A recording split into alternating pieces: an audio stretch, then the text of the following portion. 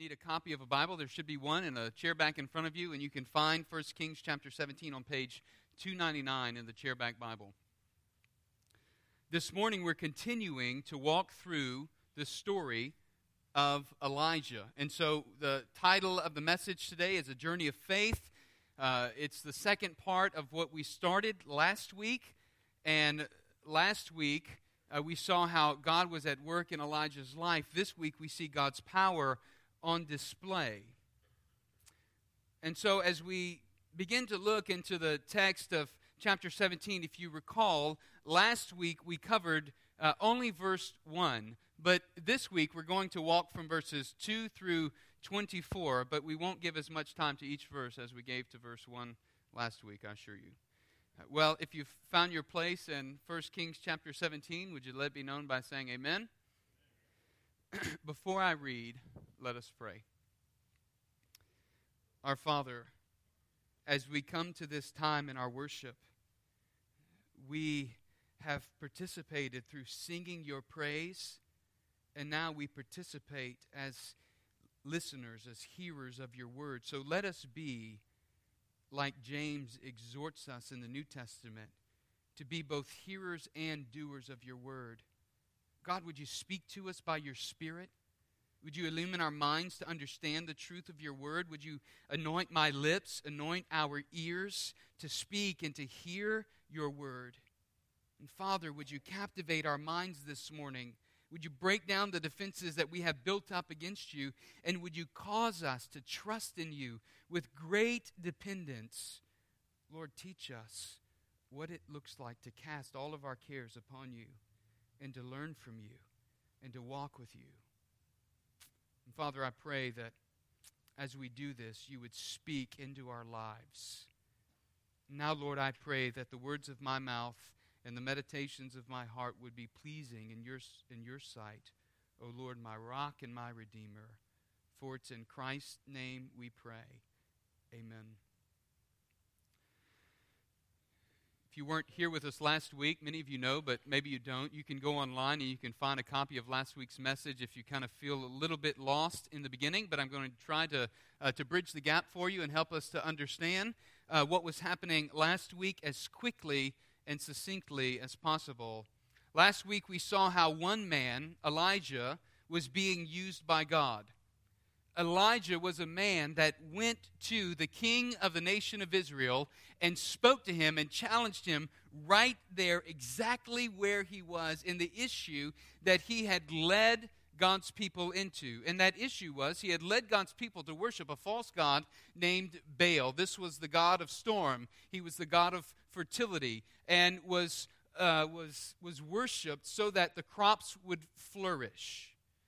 Elijah confronted King Ahab in the name of Yahweh, the true and living God of Israel, in verse 1, saying, Now Elijah, the Tishbite of Tishbe in Gilead, said to Ahab, As the Lord, the God of Israel, lives, before whom I stand, there shall be neither dew nor rain these years, except by my word. So Elijah goes to King Ahab and pronounces to King Ahab what God has already given to Moses back in Deuteronomy chapter 11, verses 16 and 17.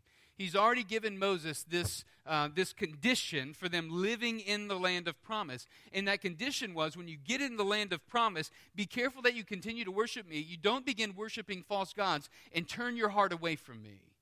So we said last week that the issue Elijah is confronting is this issue of relativism, that there's more than one way to come to God. And so this is the cultural issue that he's coming up against. And so this week, what I want us to see is that God is demonstrating to Elijah and to us why he is far superior to this false god named Baal. And so we see this morning, I want us to see that God is powerful over all nations, and he's able to work to grow our faith and to bring others to salvation through Jesus Christ. Now, practically, that fleshes out like this. You, I, each of us should embrace God's work in our lives to grow in our faith and to proclaim the hope of Christ's resurrection. That's the goal of our faith. These are the two things that God is at work doing in every... I'm having fits with this thing this morning. Excuse me.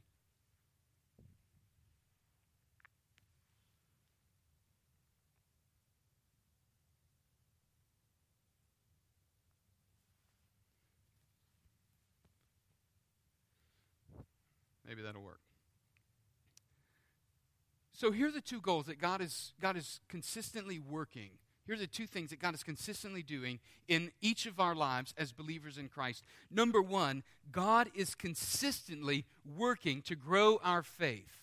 That is, day in and day out, God is at work strengthening the believer, challenging us in our lives, causing us and calling us to grow in our faith. But secondly, the other thing that God is simultaneously at work doing through each of his children is he is at work speaking into the lives of others.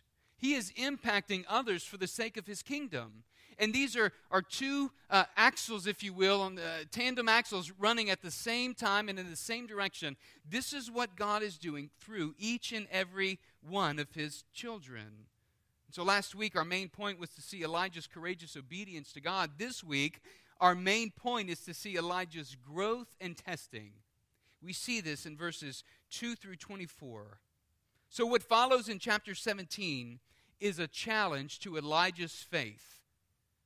It's true that we often experience the greatest seasons of growth in faith during our most challenging times of life. Suffering and growth go hand in hand, and I think this speaks to the human condition. You see, the brokenness of our humanity is reflected in our suffering. And I don't have an intention this morning of laying out a theology of suffering for you, but I think that the issue of suffering, be it light or heavy, be it momentary or be it lingering, points us beyond our own ability to cope and points us to our need for God. That is to say that ultimately our suffering functions like a flashing arrow in the dark of night, pointing us upward, pointing us to cast ourselves on God's mercy. It was C.S. Lewis who said, God whispers to us in our pleasure, but shouts to us in our suffering. To the degree that Elijah's suffering, I really can't say, but he's certainly being tested. And this provides occasion for his growth. And so I think this morning we'll see in this text that there's a correlation between the very specific way Elijah challenged the culture, false worship of Baal, and the way that God is now going to teach Elijah how he is far superior to Baal. And so first we look at 1 Kings chapter 17, verses 2 through 7, to see that Yahweh is powerful to answer prayer. Now let me give you one more caveat before I read verses 2 through 7. The word Yahweh, you'll notice in the outline, this is God's covenant name. The covenant name that God gives to his people to show that he is a faithful God. And we see that evidence throughout the pages of the Old Testament when the word Lord is in all caps. This is speaking of God's covenant name. And one more reminder, the name for Elijah, El-I-Jah, it means my God is Yahweh. So his very name speaks to this covenant God as the one true living God. And so he's confronting the culture saying that there aren't multiple ways. There aren't multiple gods to worship. There is one true God, and he's living. And so in verse 1 he said, before this God is the one whom I stand, and I'm proclaiming this to you. And so verses 2 through 24 now shows us how he's demonstrating that God is superior, Yahweh is superior to Baal. So verses 2 through 7, follow along as I read. And the word of the Lord came to him, depart from here and turn eastward and hide yourself by the brook Cherith, which is east of the Jordan. You shall drink from the brook, and I have commanded the ravens to feed you there. So he went and did according to the word of the Lord. He went and lived by the brook Cherith, that is, east of the Jordan. And the ravens brought him bread and meat in the morning, and bread and meat in the evening. And he drank from the brook, and after a while the brook dried up, because there was no rain in the land.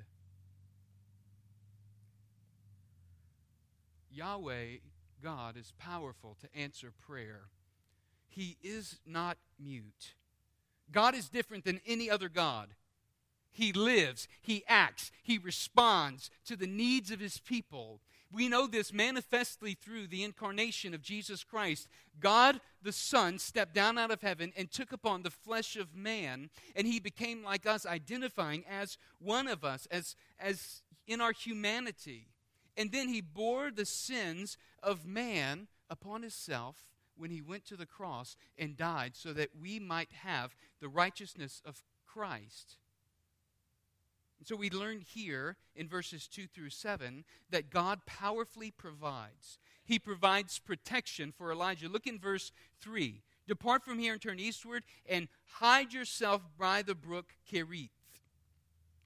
Now Ahab has searched the land far and wide after Elijah disappears. Chapter 18, verse 10 tells us there's a dialogue between Ahab's servant Obadiah and Elijah. And in verse 10, Obadiah says, "As the Lord your God lives, there is no nation or kingdom where my Lord, that is Ahab, has not sent to seek you.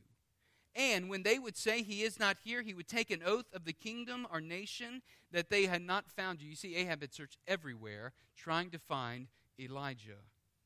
But as he searched, he was unable to find him. That's because God is providing protection. He's hiding Elijah for his protection. And God also provides not only for his protection, but He provides from unexpected sources. God provides nourishment for Elijah. You see that in verses 4 through 6. Elijah must learn true and complete dependence on the Lord. He tells him, you're going to drink from the brook, and the ravens are going to feed you in the morning and in the evening. Look at verse 6. And the ravens brought him bread and meat in the morning, and bread and meat in the evening, and he drank from the brook. You see, God's faithful. He's faithful to His people. His name, His covenant name, speaks of His faithfulness. He's a covenant-keeping God. That's important for us to remember as we round out the message this morning. And He's at work growing Elijah's faith. As Elijah is learning to trust and depend upon God, I want you to notice what happens in verse 7. Verse 7 says that the brook dried up. And so we find Elijah alone by the Cherith, that brook. And now he's there at this dried up stream, but he isn't alone. God hasn't abandoned him. God is with him. And I want to encourage you just briefly for a moment, if that's happened to you, or maybe it's even happening now to you, that you feel like you don't know where God is. Your brook has dried up. Your Cherith has dried up. God has brought you to a place, and you don't understand why He's brought you to that place. If that's you, I want you to know that you're not alone. I mean, even Jesus Himself was led out into the wilderness for 40 days and nights to be tempted. Moses, in his ministry, before he came to lead the children of Israel in the Exodus, he spent 40 years in Midian before he was prepared and ready to lead God's people. David, King David, he was in the desert hiding, and in surrounding nations hiding from King Saul before he ever became king, even after he was anointed by Samuel to be the king. Believer, recognize this, that God orchestrates these Cherith points, so to speak, for our good and for His glory. Know that He hasn't abandoned you. Know that He's at work in the midst of all of these circumstances and situations that you find yourself going through, preparing you for His work. And I think oftentimes the temptation that we face today is to reject these moments and ask God why He's doing this instead of, God, what are you trying to teach me in the midst of doing this? Right? I mean, if I were Elijah, I'm following God, the brook dries up, I'd probably be asking God, all right, God, you led me here. I don't understand what's going on. My source of water is dried up. Why, God? Why have you brought me here and then dried up my source of water? You ever had that kind of experience? You knew that God had unmistakably led you in a particular way into a particular place, only to find and experience that the brook had dried up. Friend, I want you to hear something. God is never, He is never inactive in your life. When Elijah when Elijah gets there and he realizes the brook has dried up, it's proved something about God's faithfulness. It's proved that God is faithful to answer his prayer. Look at verse 7. After a while, the brook dried up because there was no rain in the land. Last week we saw how Elijah had been praying. Even James in chapter 5 says that Elijah was a man with a nature like ours, and he prayed. He prayed fervently that it wouldn't rain, and for 3 years and 6 months it didn't rain, right? And then he prayed again, and God brought the rain. You see, this was an answer to Elijah's prayer. And the point is, when you and I pray things like, Lord, teach me to trust you. Lord, increase my faith. Lord, teach me patience. And it seems like the brook dries up. Don't miss it. Don't miss what God is doing. Don't miss the fact that God is really at work. We start looking around at others, surfing social media, seeing how good so-and-so has it, or how so-and-so has it all together, and we grow jealous, we grow envious, we grow frustrated, we even grow depressed. Don't do that. Trust in God. The reality is that they're probably lying anyway on social media, right? It's a false reality. Too often, church, we stop short of learning what God is teaching us and the ways that God is stretching us because we give up. In the midst of our struggles with sin, we experience these temporary victories and we sense the sweetness of God's presence. We gain a new clarity by which to discern the Holy Spirit. You've been there. I know that you understand what I'm talking about. And then all of a sudden, what happens? We stop short of really accomplishing the victory in Christ, and we stop trusting in God, and we start looking to ourselves. You see, our prayer also needs to be for the Lord to give us endurance, to walk in godliness and in holiness. So Elijah endures for 3.5 years. His faith is tested. Now, not there by the Cherith. There are stages along the journey. But Elijah's enduring. He's going through this period of growth and testing for 3.5 years. And there's a progression here in verses 2 through 7. Elijah's on his own. He's learning how God answers prayer and how God provides. He's learning that God is powerful and able to accomplish what he says he will accomplish. He stops the rain. And so in essence, we could say, Baal, God of storm, where are you now? You can't bring the rain. You can't provide because you're dead. He's not alive like Yahweh. And this is what Elijah is seeing in the midst of it. And such is the case with every other false god and false religion and pseudo-religious pursuit. You will not find satisfaction outside of Jesus Christ.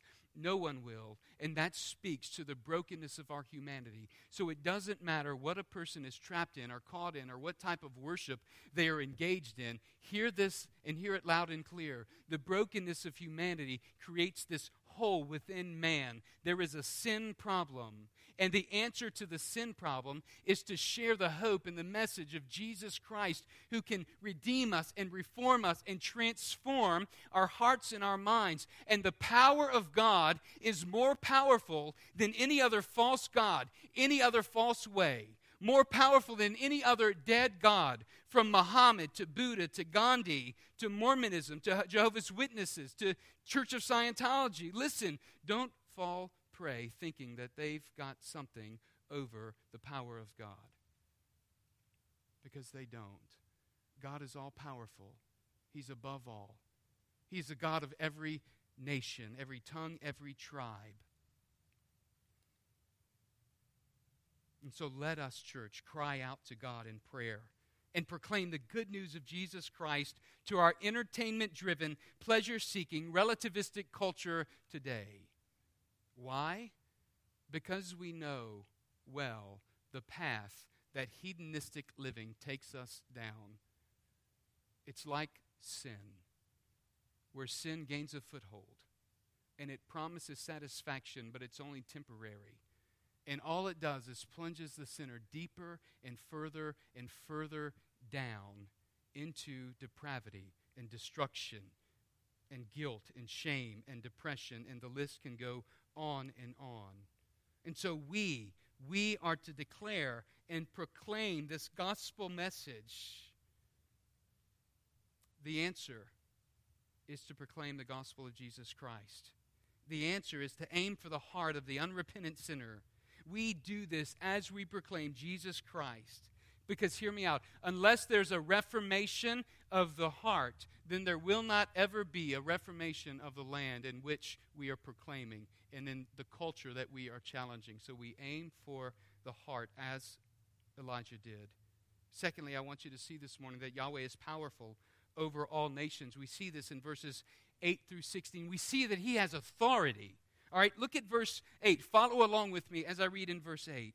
Then the word of the Lord came to him, "Arise, go to Zarephath, which belongs to Sidon, and dwell there. Behold, I've commanded a widow there to feed you." So he arose and went to Zarephath, and when he came to the gate of the city, behold, a widow was there gathering sticks, and he called to her and said, "Bring me a little water in the vessel that I may drink." And as she was going to bring it, he called to her and said, "Bring me a morsel of bread in your hand." And she said, "As the Lord your God lives, I have nothing baked, only a handful of flour in a jar and a little oil in a jug. And now I'm gathering a couple of sticks that I may go in and prepare it for myself and my son, that we may eat it and die." And Elijah said to her, "Do not fear. Go and do as you have said, but first make me a little cake of it and bring it to me, and afterward make something for yourself and your son. For thus says the Lord, the God of Israel, the jar of flour shall not be spent, and the jug of oil shall not be empty until the day the Lord sends rain upon the earth." And she went and did as Elijah said. And she and her household ate for many days. The jar of flour was not spent, neither did the jug of oil become empty, according to the word of the Lord that he spoke to Elijah. God is powerful over all nations. He has authority over all peoples. All nations includes both land and people, right? God commands Elijah, get this, to go to Zarephath of Sidon. Now, if you don't remember, Zarephath, it's the land where Jezebel has come from. The one that has led God's people and led King Ahab into false worship. This is the territory of the worshipers of Baal. But God is teaching Elijah that his power is not confined to the territory of Israel alone, but that he's the God of all peoples. And so God demonstrates his absolute authority over the nations, whether they acknowledge him or not. This means that God is ruler over every nation, over every person of creation. Believer, know this and be bold in following Christ. Live, speak, and act as one who is an ambassador for Christ. Listen to 2 Corinthians chapter 2, verse 14. "But thanks be to God, who in Christ always leads us in triumphal procession, and through us spreads the fragrance of the knowledge of him everywhere. For we are the aroma of Christ to God among those who are being saved and among those who are perishing." This is God at work in and through the church, the believer. 2 Corinthians 5:19 and 20 tells us that we're to be ambassadors for Christ. That is, in Christ, God was reconciling the world to himself, not counting their trespasses against them, and entrusting to us the message of reconciliation. Therefore, we are ambassadors for Christ. God making his appeal through us. We implore you on behalf of Christ, be reconciled to God. This is the message that we, the church, are proclaiming to a world. This is not hate speech, as some would label it. No, this is reaching for the heart. This is showing care and love and compassion and desire to see others come to faith in Christ. This is speaking the truth of God's word into the lives of others. Last week, Geronda introduced me to some of her friends, a missionary couple from Pattaya, Thailand. Their names are the Yorks. They've started a Bible distribution ministry called Light for Asia. They're reaching 7 different countries from Pattaya. As I spoke with Joseph, I could see that he and his wife both had a great passion for being the light of the gospel to the nations from Pattaya. And most of us are unaware, though, of Pattaya, Thailand. It's one of the darkest cities on the face of the globe. It's a city that's infested with brothels and prostitution and human trafficking. It might be called the epicenter of the human trafficking world. Joseph told me about a band named Blue Tree, and there was a song that they wrote while they were there. And the song they wrote was a song while they were ministering there in the city, and the name of the song was God of This City. We know this song because of Chris Tomlin, but I want you to hear the background story as you listen to this short video. We are from a church in Belfast. We get asked by our missions pastors in the church, do you want to go to Thailand? And our guys, being our guys, are like, yeah, no hassle. We're in. Pattaya is probably the most openly and in-your-face sex tourist capital, whatever you want to call it, of the planet. So we ended up playing in a brothel. And via someone who knew someone else or whatever it was, we ended up playing in a bar called the Climax Bar. And the deal was that we had to bring a whole load of Christians with us who would all buy Coca-Cola, and we would have the ability to play a 2-hour set in the middle of this bar. And I can remember looking out over my left shoulder and seeing just, I don't know whether or not it was British tourists or whatever, but I can remember just looking out. And here they are in the middle of the street, and they're just hearing these Jesus songs blasting out. And there's just a pile of them just standing outside the door. And they were just looking, and I would love to know what's going on in their heads, just wondering what the heck are these guys singing Jesus songs for in the middle of this street. And I just began to sing out what I believed God was saying over that city. I just began to say that, listen, God is God of this city. He's the king of these people. He's the Lord of this nation. And they don't know that. They don't know that. And the song was born. The song moved from, it came out of this loop that started to play, a real minor downbeat loop, and it just majored up into this like anthem of the night that just said, greater things have yet to come and greater things have still to be done in this city. Greater things have yet to come and greater things have still to be done in this city.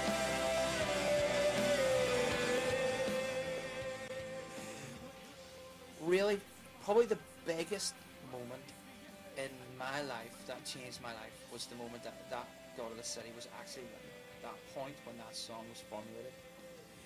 What is the church on a global scale doing to actually combat things which exist in our planet that are completely wrong? Whether it's child soldiers, prostitution in your own city, homeless in your own city, anything what's going on, what is the church doing?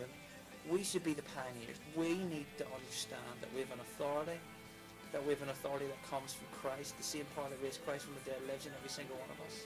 And that we actually need to have an attitude of going out and serving the world just with love, and actually living out the Great Commission.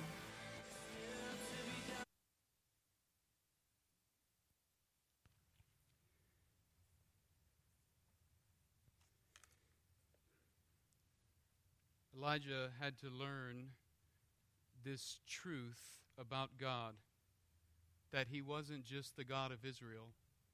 He was the God of all nations. He was the God of every city, of every man, woman, boy, and girl. This is a lesson that we need to be mindful of, church. This is a truth that we need to remember as we seek to follow God, as we seek to walk with Him. God has authority over all peoples, over all nations, over everyone in here this morning. And what we see God at work doing is He's sustaining Elijah from the most unlikely source through ravens and then through a Gentile widow. So God says to Elijah, here's what I've done. I've taken the most disadvantaged of society and the most impoverished, and I'm going to use her to sustain you. This is what's happening in verses 11 through 15, and it's through Elijah's obedience and the widow's submission to God that her faith begins to grow. She was hopeless in verse 12. She said, I'm gathering sticks. I'm going to make our last meal. Me and my son are going to eat, and then we're going to die. But with God, she became hopeful. Through God's servant, she became hopeful. You see, God was teaching Elijah and the widow about His sovereignty over all nations. They learned together that He's able to provide, even in the midst of famine, for those who are trusting in Him. And just as God demonstrated his power over the land with famine and his authority over Baal's territory, he also demonstrated his grace toward a Gentile widow and his prophet by miraculously providing and sustaining for their needs. You know what else he does? He reveals Baal's utter powerlessness to provide what's needed for life. You see, God's not bound by any false god, and his plans can't be thwarted by a rogue king or a wayward nation. God tells Elijah in chapter 19, verse 18, that there are still 7,000 in Israel that haven't bowed their knee to Baal and haven't kissed the statue of Baal. Elijah's learning this truth, that God cares for Gentile widows as well as the nation of Israel. Believer, hear me. God cares for all nations. He cares for all people. That's why Peter tells us in 2 Peter 3:9 that he is patient with you, not wanting any to perish, but all to come to repentance. Our neighbors, to our friends, to our co-workers, to our family members, to widows and orphans from every nation, from our nation to every nation, God cares and desires that we would proclaim the hope and the message of the gospel of Christ. Like Elijah, God will use us while he simultaneously is at work in us, teaching us. So my challenge, church, to us is that we would be faithful to speak God's word. He's the God of this city. He's the God of our community. He's the God of this state and of this nation and of every nation. And we must live and act and speak by his authority. We must minister in the name of Christ for the sake of Christ, for the glory of God. And so we do that, whether that's through your participation in a parents' night out, ministry to families who are fostering or adopting, or whether that's your involvement in ESL, reaching the nations, or whatever other area, whether you're going with us to Uganda or in the future will go with us to Uganda. There are different ways that God has called each of us to engage, but as a church, as one unified body in faith, it is our goal and our desire and our mission to live out this commission that God has called us to. So, friend, let us cry out to Christ that we might be vessels used and spent for God's glory. The last point that we see this morning is that Yahweh is powerful over death. Let me just narrate quickly verses 17 through 24. In verses 17 through 24, it says that Elijah was there living with the widow and with her son. And an illness came upon the boy, and it brought him to death. And the widow cried out to Elijah, "What have you against me, O man of God? You've come to me to bring my sin to remembrance and cause the death of my son." And so Elijah was grieved over this, even perplexed by it in verse 20. And he said, "O Lord my God, have you brought calamity even upon the widow with whom I sojourn by killing her son?" And so he takes the son into his arms, and he goes up into his room, lays him on his own bed, and then proceeds to fall on, or lay on top of him 3 different times, and then cries out or prays to the Lord, "O Lord my God, let this child's life come into him again." And Elijah prayed. God heard his prayer, answered his prayer, and revived the life of this little boy. And so he carries him down, gives him to his mother, and says, "Here's your son, he lives." The mother responds, "Now I know that you are a man of God, and that the word of the Lord in your mouth is truth."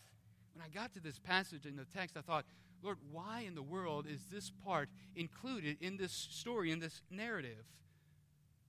And I think there are 2 reasons. 2 reasons I came up with, but there are certainly more. But here are at least 2 reasons that are foundational for why this is included here in the story. Number 1, it confronts Baal's impotent power. Baal was thought to possess resurrection power, since every year the old crop died and the new crop would come to life. He was a god of storm and fertility. And so here's what happens. God miraculously displays his awesome power over death, but over the death of humanity. There's no one in the history of the world who possesses this kind of power and authority. And so God demonstrates his authority even over death. The child was dead, it tells us in verse 21, and Elijah prayed, and his life came back into him again. Notice this was a powerful moment in Elijah's life as well. Because he was puzzled in verse 20 by all that God was doing, but by faith he called on God. He said, "Oh Yahweh my God." And in verse 22, O Lord my God, 21, O Lord my God, let this child's life come into him again. And the Lord listened to the voice of Elijah, and in verse 22, he revived the child. Now the widow responds to her son's death. She immediately has guilt. She says, my sin has brought this about. There was an awareness of her sin, and she jumped to the conclusion that sin and suffering were directly connected in her life. But I want you to know that this isn't always the case. Jesus confronted this very line of reasoning in ministering to his disciples in John chapter 9, verses 2 and 3. There was a man that had been born blind. And Jesus and his disciples are walking by, and his disciples they asked him a question. They said, Rabbi, who sinned, this man or his parents, that he was born blind? And Jesus answered, it was not that this man sinned or his parents, but that the works of God might be displayed in him. You see, this testing was actually for her good and for God's glory. And this leads us to the second reason that this story is included in the narrative. And it's that it points us forward to Yahweh's covenant faithfulness through Jesus Christ. It points us forward to see that God is a covenant God, and it points us to look to the person and work of Jesus Christ. This is the hope of the gospel of Christ, that he's able to bring about resurrection to eternal life for all who put their faith and trust in him. And just like the Gentile widow's faith takes root when she encounters the resurrection power of God so that her son is raised, so it is the case for us today. In verse 24, the woman says, now I know that you are a man of God, and that the word of the Lord in your mouth is truth.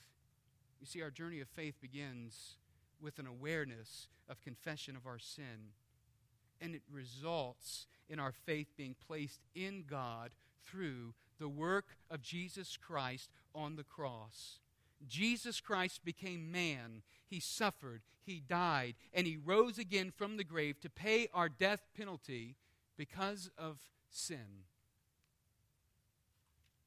Listen to what Ephesians 2 says about us. Ephesians chapter 2, verse 1.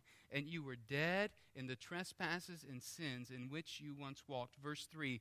Carrying out the desires of the body and the mind, and were by nature children of wrath like the rest of mankind.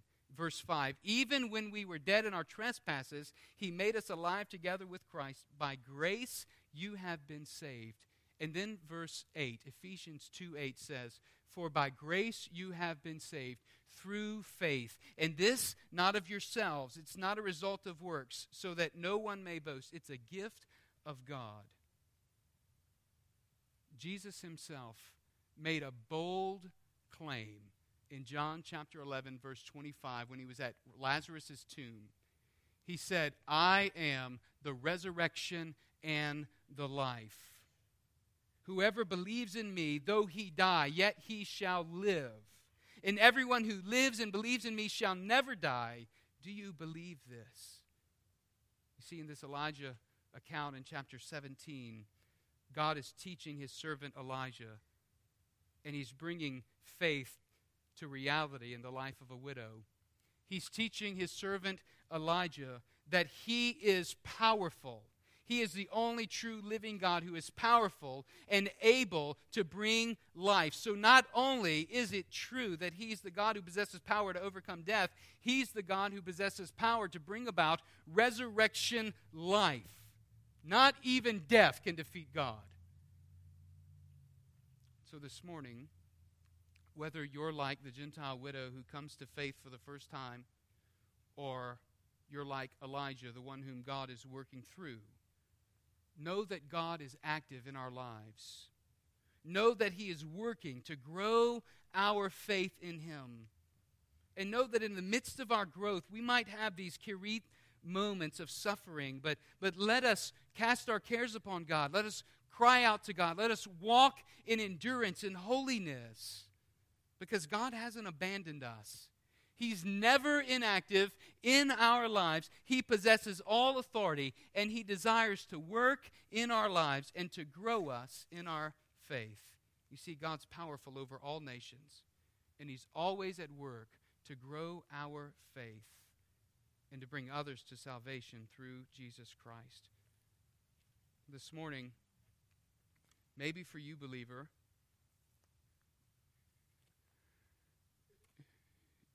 there's a Cherith moment that you've been walking through, and you need to call out to God and cry out to Him in dependence and trust upon Him. Maybe you need to spend time in prayer.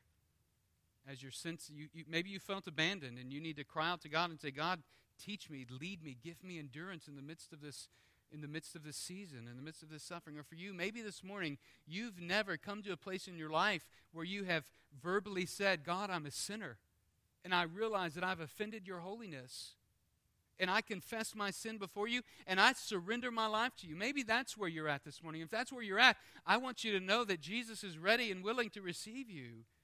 If He's calling you this morning, do not deny. Do not deny Him. Submit and surrender your life to Him. Confess your sin. Profess faith in the resurrection of Jesus Christ, and know that He will forgive you of your sin. He will come into your life, and He will lead you, and He will be Lord over your life when you surrender to Him. I want to pray this morning, and I want to invite you to respond.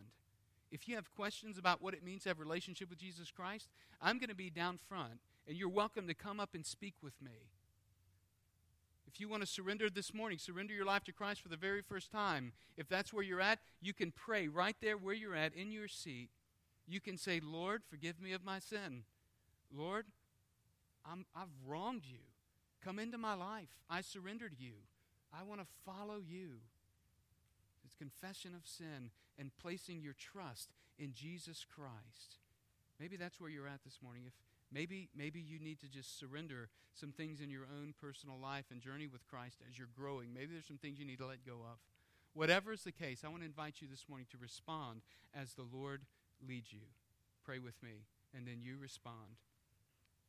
Father, give us strength this morning to let go of the things that would hinder us in our walk with you, that would hinder us from experiencing your goodness and your grace toward us. Lord, I pray that you would make the hope of the gospel, the power of resurrection to life clear in our hearts and our minds, so that we would understand and even be able to share this hope with others. God, would you speak, continue to work in our lives this morning, continue to direct us, to shape us, to mold us into the image of Christ our Savior. It's in Christ's name we pray. Amen. Would you stand?